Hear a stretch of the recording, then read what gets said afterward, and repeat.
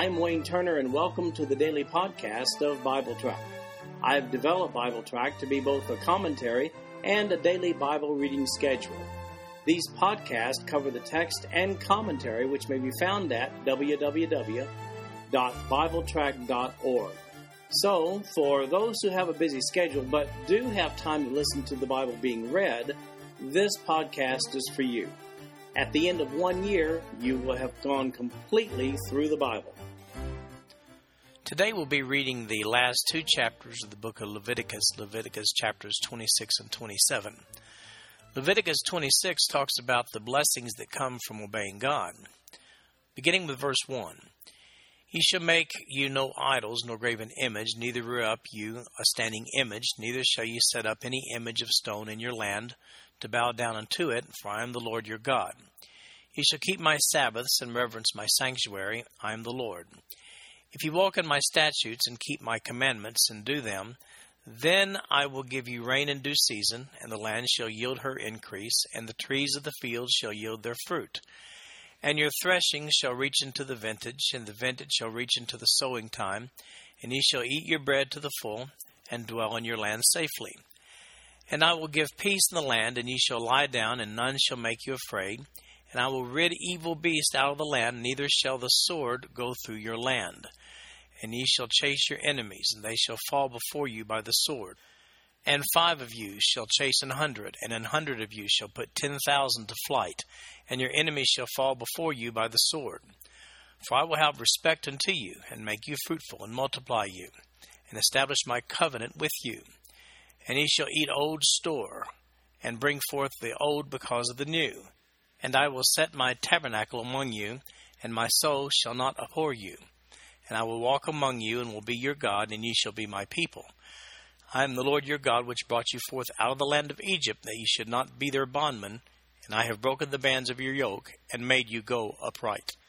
As we come to the closing out of the book of Leviticus, God's very clear in his establishment of the blessings of obedience and curses of disobedience here. It's a pretty simple proposition, actually. In these first 13 verses, Israel is told what they can expect if they obey God. So here it is. Israel must do the following. First of all, no idols of any kind, no religious image of any kind. That's in verse 1. Number 2, keep the Sabbaths. That's in verse 2. And number 3, keep the statutes and the commandments. That's in verse 3. Now, if they'll do those 3 things, then here's what it says. In verse 4, God will give rain in due season. God will cause the land and trees to yield well, verse 4. God will keep the agricultural calendar consistent, verse 5. He will keep them living in peace, verse 6. God will cause their enemies to flee from them, verses 7 and 8. God will make them fruitful and multiply them, verse 9. He will establish his covenant with them, verse 9 also. He'll make their food last between harvest, in verse 10. God will make his dwelling among them, verse 11. And God will also maintain a relationship with them in verse 12. Now, you may have noticed that eternal life isn't in the proposition there at all. Well, why not? It's vital to understand that the law of Moses, in its proper context, it provided the standard for principles of obedience necessary for Israel to receive national blessings from God. It was never intended to be a means of providing the conditions for individual spiritual fitness before God. That fitness before God was clearly established all the way back with Abraham in Genesis chapter 15, verse 6, where it said, and he believed in the Lord, talking about Abraham, and he counted it to him for righteousness. Individual salvation has always been an issue of faith, then and now. The law of Moses governed the conduct of the nation of Israel, much like the Constitution of the United States does for citizens today. The use of the law of Moses to establish individual righteousness is an extra scriptural use of the law that demonstrates man's attempt to forsake faith in lieu of works. Now, beginning with verse 14, we see the consequences. What if Israel does not obey God? Verse 14. But if he will not hearken unto me, and will not do all these commandments, And if ye shall despise my statutes, or if your soul abhor my judgments, so that you will not do all my commandments, but that ye break my covenant, I also will do this unto you. I will even appoint over you terror, consumption, and the burning ague, that shall consume the eyes, and cause sorrow of heart. And ye shall sow your seed in vain, for your enemies shall eat it. And I will set my face against you, and ye shall be slain before your enemies. They that hate you shall reign over you, and ye shall flee when none pursueth you. And if you will not yet for all this hearken unto me, then I will punish you 7 times more for your sins. And I will break the pride of your power, and I will make your heaven as iron, and your earth as brass, and your strength shall be spent in vain. And your land shall not yield her increase, neither shall the trees of the land yield their fruits. And if you walk contrary unto me, and will not hearken unto me, I will bring 7 times more plagues upon you, according to your sins. I will also send wild beasts among you, which shall rob you of your children, and destroy your cattle, and make you few in number, and your highways shall be desolate. And if you will not be reformed by me by these things, but will walk contrary unto me, then will I also walk contrary unto you, and will punish you yet 7 times for your sins. And I will bring a sword upon you, that shall avenge the quarrel of my covenant.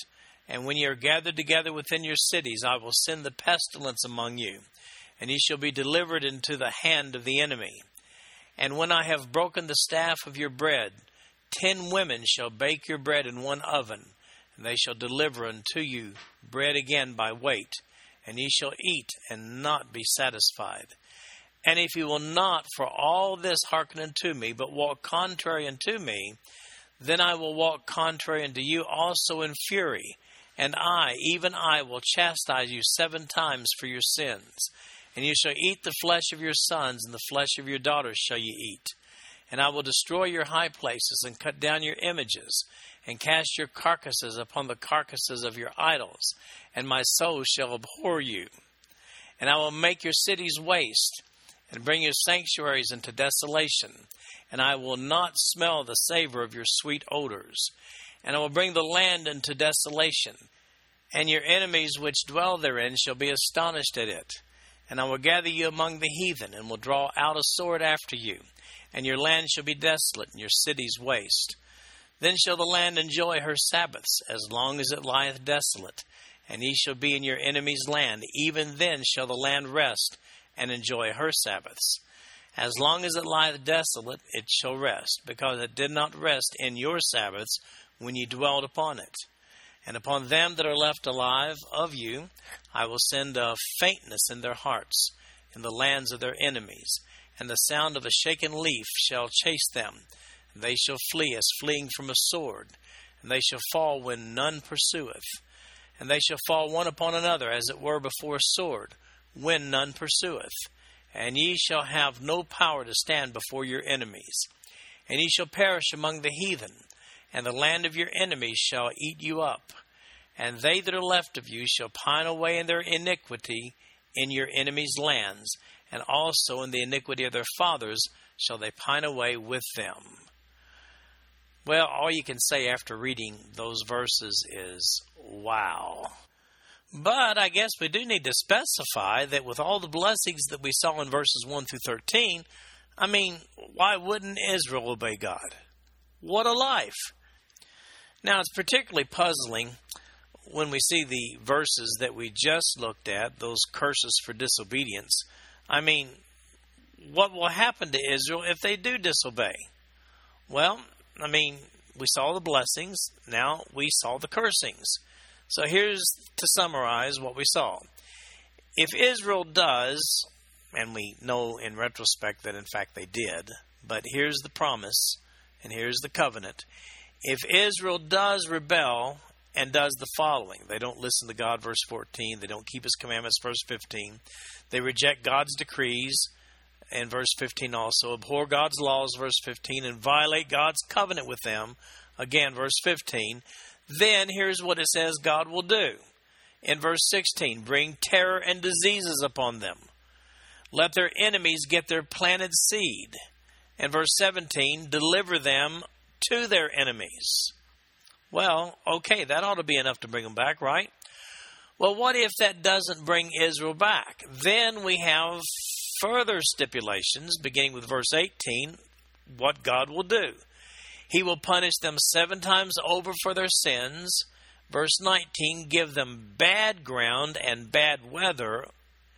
And then verse 20, take the yield away from their crops. But what if that doesn't do it? I mean, what if they still won't turn back and serve God? Well, then God will do the following, beginning in verse 21. Multiply their afflictions 7 times over. And, verse 22, send wild animals to kill their children and cattle. Okay, but what if by some stretch of the imagination, Israel is still hostile toward God? Well, then here's what he'll do, beginning with verse 24. Afflict them another 7 times over. Verse 25, send enemies with the sword to afflict them. Also, send plagues on them when they head for their cities in retreat, and facilitate their capture by their enemies. And then verse 26, he'll cut off their food supply. Well, that ought to do it, right? Well, but what if Israel still is hostile toward God? Well, then God will do the following. He'll display in verse 28 hostility toward them. He'll punish them another 7 times over. And then he'll turn them over to cannibalism in verse 29.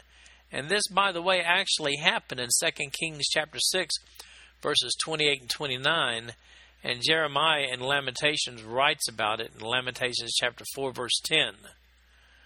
And then here's what he'll also do in verse 30, if they still don't obey.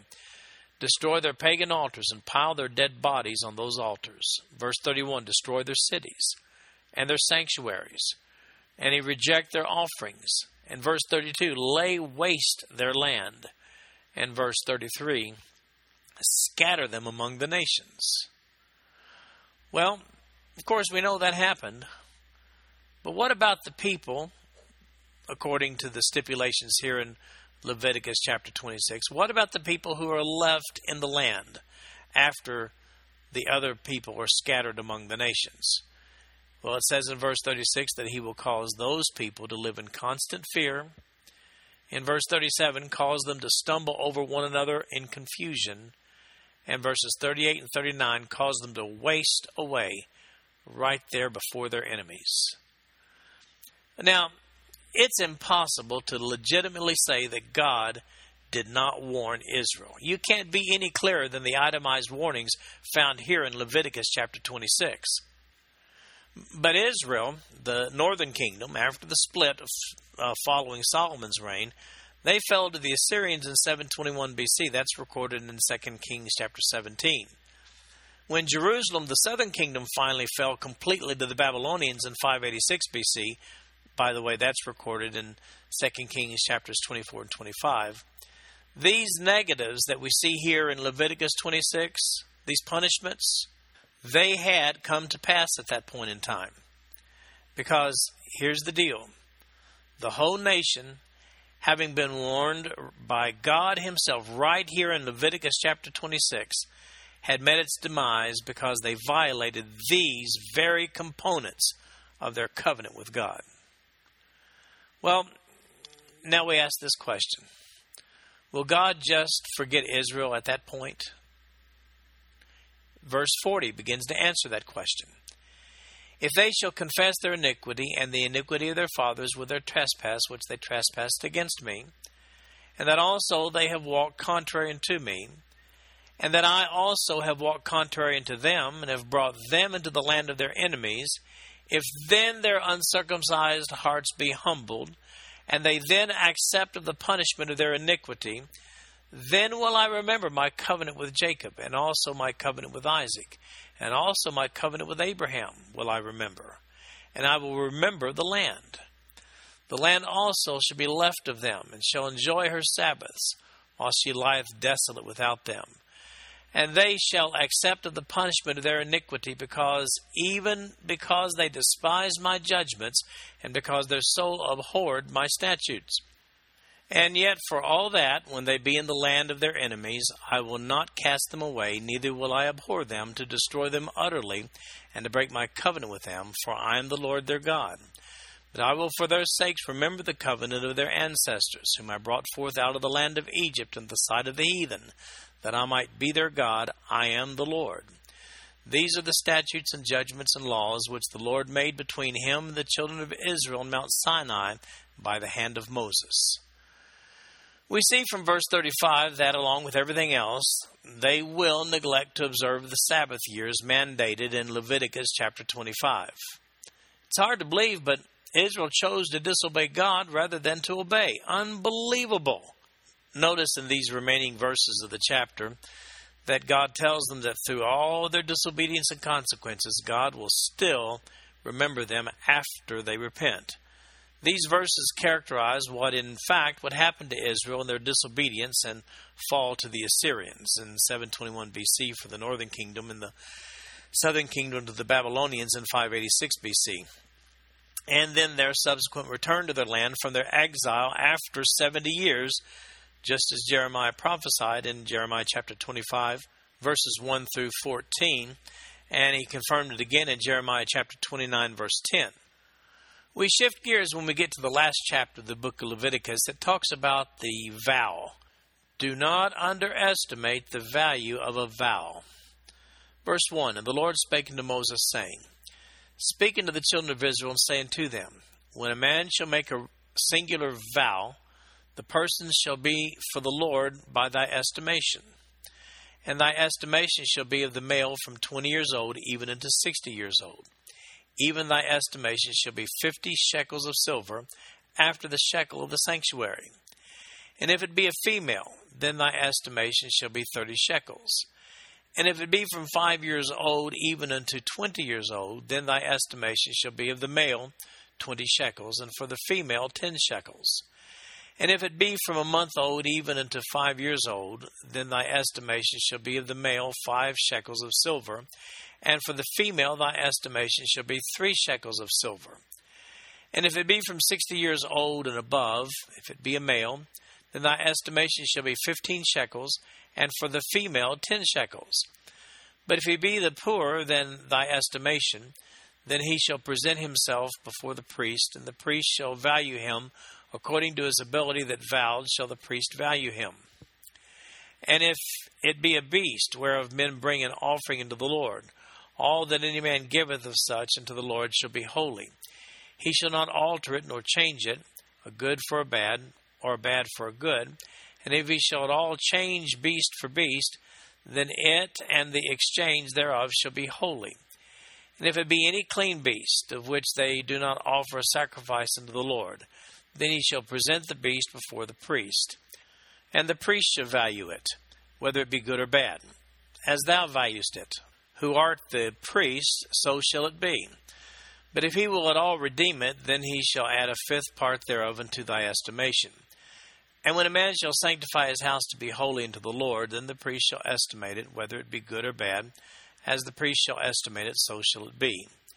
And if he that sanctified it will redeem his house, then he shall add the 5th part of the money of thy estimation unto it, and it shall be his.